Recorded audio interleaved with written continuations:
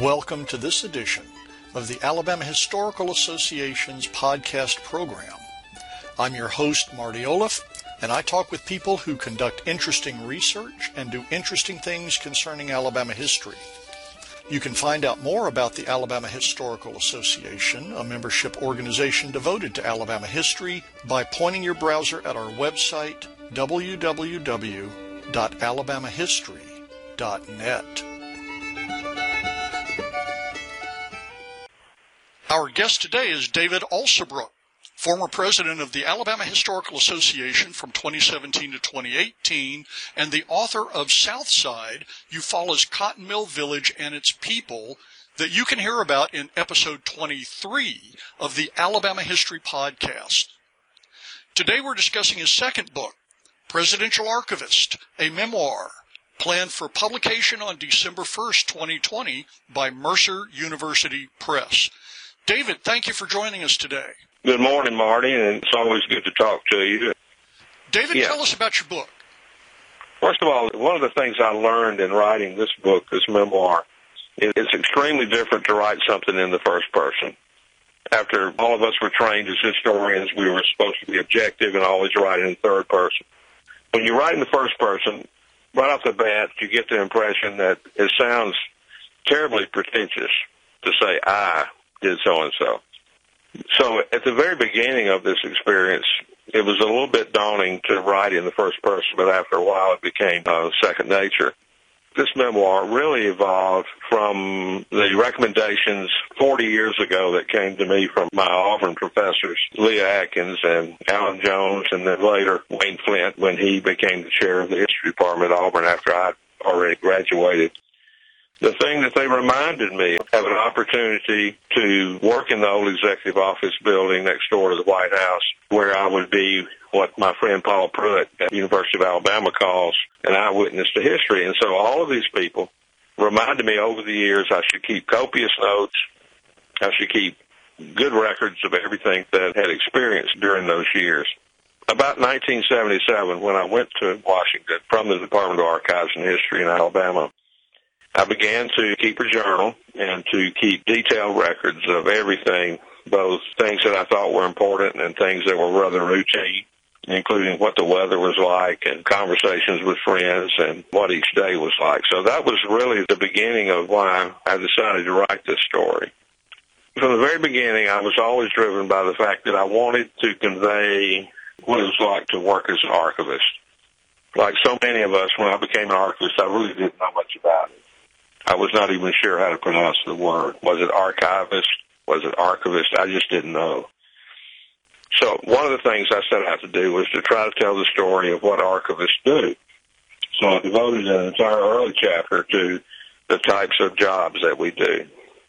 Preservation of documents, arrangement of documents, interpretation of documents.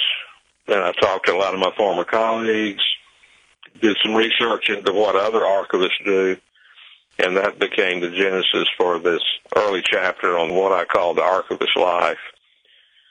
I also wanted to include some semblance of a record about the Auburn University Archival Training Program, which is one of the first of its kind in the Deep South on the collegiate level that Alan W. Jones had established back in the early 1970s. There were so many of us that came out of that program, and I felt like it was important to have some type of documentation for what that experience was like. Finally, I wanted to include my record of what I had observed working as an archivist in 3 presidential libraries and 2 tours of duty in the old executive office building. I felt like that had some importance. I didn't feel like I was a presidential historian. I felt like I was a record keeper. I was fortunate enough to get to know several different presidents and first ladies and their staffs and their families and so on. But I was never an intimate of any of these people. I essentially worked for them. So that was the genesis of the book, and hopefully it'll have an audience when it comes out on December 1st. What was your job like in D.C.? Then where did you go, and what were the positions that you held and the jobs that you performed in the presidential library system? As it turned out, I realized after I finished the book, I ended up writing probably more about the Carter Presidential Library in Atlanta and its evolution from a presidential materials project in 1981 until it was established a few years later. I didn't set out to do it that way. It's just once I began to write it, it just evolved that way. I went to 3 different libraries. I spent a few years off and on between 1977 and the early 90s in D.C. When I first went to Washington in January 1977, I'd already had a lot of archival training at Auburn and at the Department of Archives and History in Montgomery. They started all over in terms of training. There were a lot of people in our class who had come out of an academic background as historians. They came from all over the country. Most of them were from the Midwest and the East. I was the only one from the South. I think there were 1 or 2 from Texas. It was almost like an archival boot camp. They started off in the very beginning and taught us the way the National Archives worked. They taught us about the history of the National Archives. They gave us a lot of hands-on practical training in how to handle documents, how to do reference and research, how to do preservation. They rotated us through different units of the National Archives. We spent about 2 months at the Library of Congress learning their techniques. It was about a year of training. At the end of that year, I guess about 15 or 20 in our training class, we were given a choice of assignments.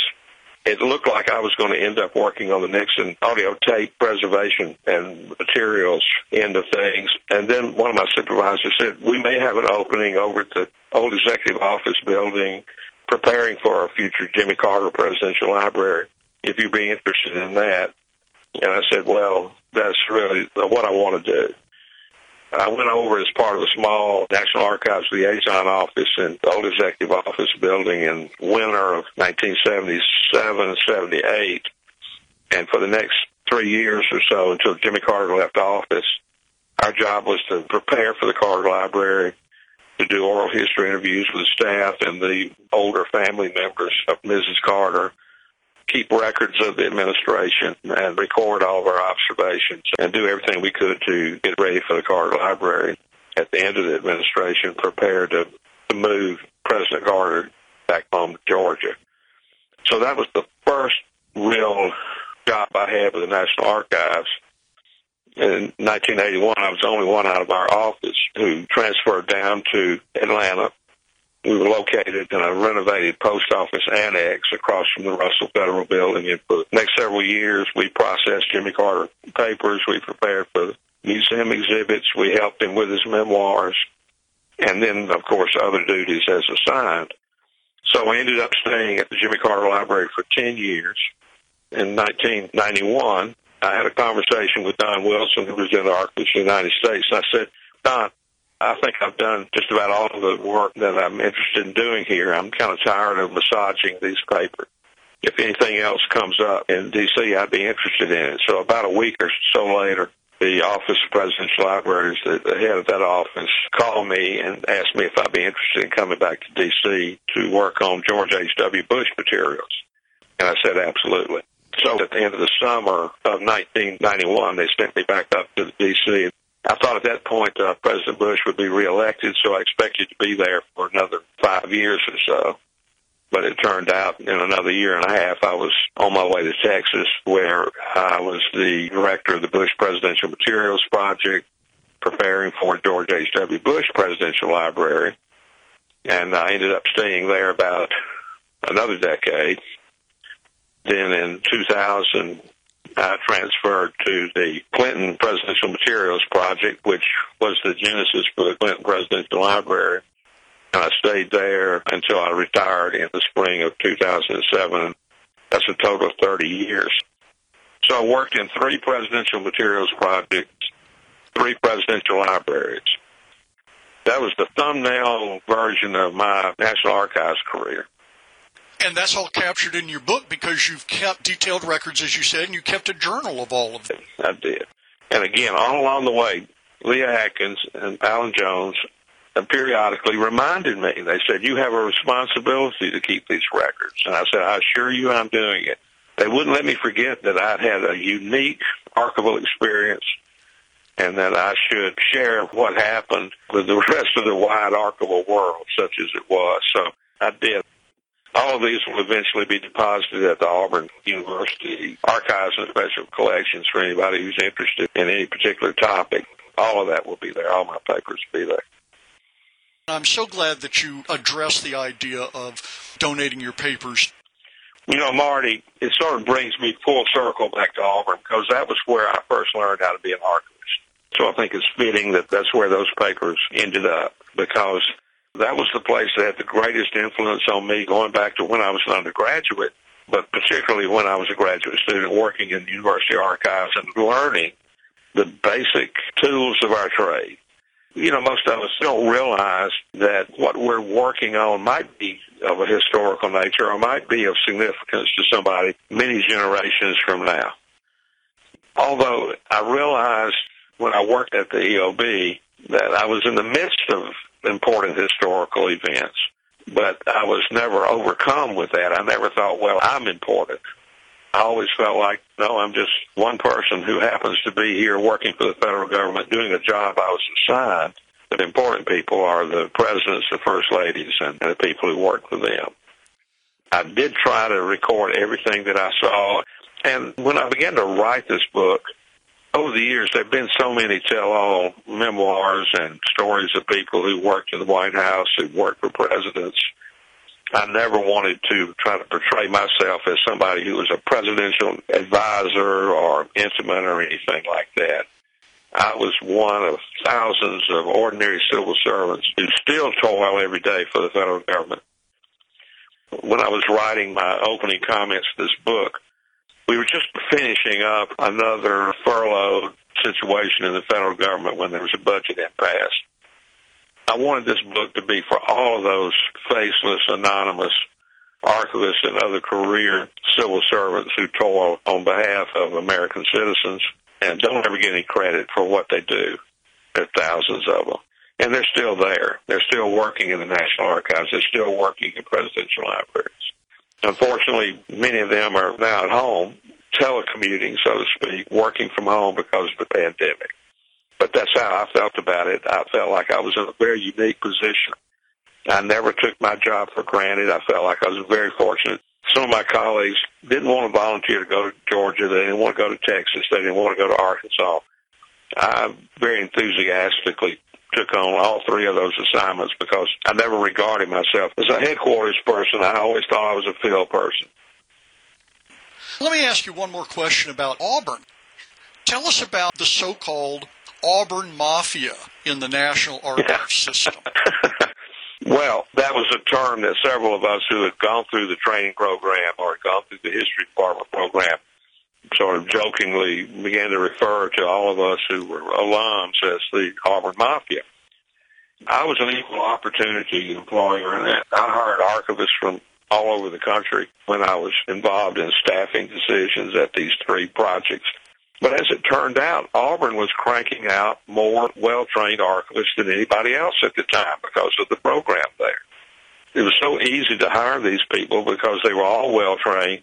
They all had some type of historical or other social sciences background, so they didn't have to be trained from scratch when we brought them on. I hired several people from Auburn at the Carter Project. I once again hired several at the Bush Project. Several of them later transferred to the Clinton Library, and so the Auburn Mafia was quite widespread by the time I retired in 2007. There's still a few around. I know I'm getting older now because most of them have retired and gone on to other jobs and other lives. At one point, I think there were probably about 10 or 12 of us at the various libraries or in various units of the National Archives. As a matter of fact, two of them, John Laster, who's one of my staff members in College Station, he's now in a supervisory position in the Office of Presidential Libraries.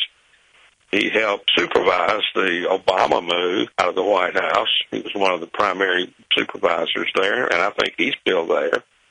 Bill Harris is the assistant director at the Roosevelt Library in Hyde Park, New York. He was one of the archivists I recruited, came through the Auburn program. Barney Mary Finch, two of my employees at the Bush Project and Library in Texas, both came out of the Auburn program. So those are just a few of them. There were many more. Jimmy Purvis was another one. He worked for me at all three places, at Carter, Bush, and Clinton. He recently retired and moved back to North Alabama. Most of the people I hired are retired, but probably about half of them are still working in the National Archives or Presidential Library System. I think it speaks well for the training that we had at Auburn, but it was called the Auburn Mafia. I'm extremely proud of them. I still hear from a lot of them from time to time. Occasionally I would hear from people that say, gosh, I wish I'd been part of the Auburn Mafia. But like I said, I was an equal opportunity employer, and I recruited people from UAB and from University of Georgia and University of Alabama and other places as well. Now let me shift gears here and ask you about your publisher. You've said kind words about Mercer University Press. I'd love for you to share some of those with our audience. I would love to. Dr. Mark Jolly is the director of the Mercer University Press in Macon. He has a very small staff. I think there are only about 4 or 5 people on the entire staff. Mary Beth Kozowski and Marcia Luttrell are 2 of his very able assistants.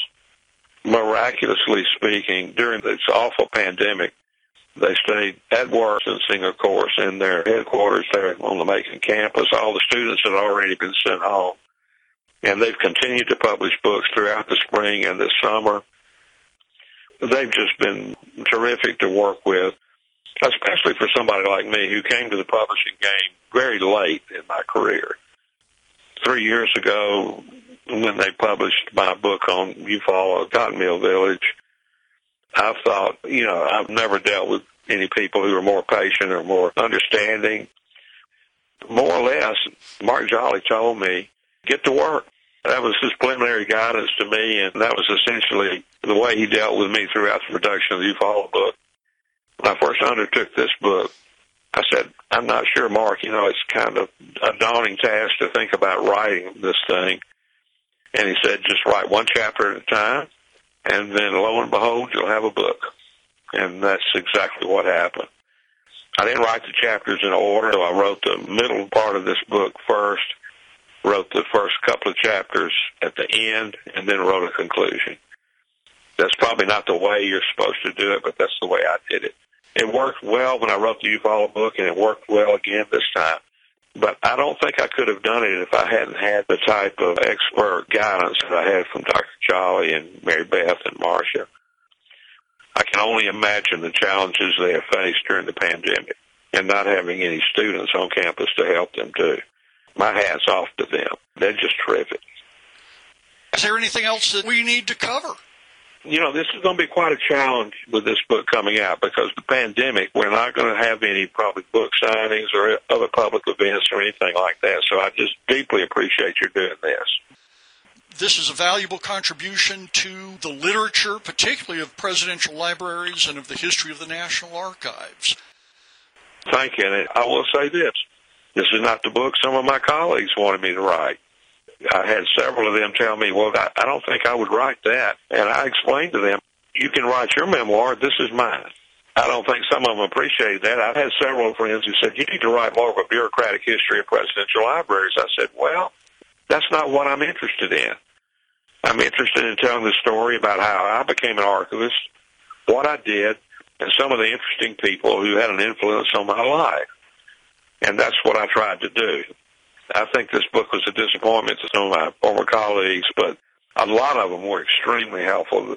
They gave me the benefit of their memories and their guidance and helped me in many, many ways. But I don't expect it to be universally praised or bestseller beyond the archival community or beyond presidential libraries, but we'll see. I've had a few people come up to me and say, well, I always wondered what kind of work you did, so now you find out.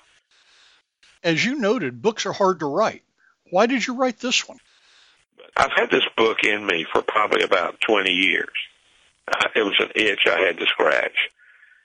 And I wanted my kids and grandkids to read it in the future and find out what was going on when they were growing up. So I felt like it was a contribution to them, too. But primarily, I wrote it for the people I worked with, all of those so-called faceless bureaucrats, as we're sometimes called. There's a tremendous amount of political pressure in some of these jobs, and I wanted to try to capture the essence of that, too. So anyway, that's my story, and I'm sticking to it. David, thank you very much for speaking with us today. Thank you, Harry. Thank you for joining us today. This has been another edition of the Alabama Historical Association podcast program. Our music is the traditional tune Whistle By, performed at City Stages in 1996 by James Bryan and Carl Jones. It's provided courtesy of the Alabama Folklife Association, which you can find on the web at alabamafolklife.org.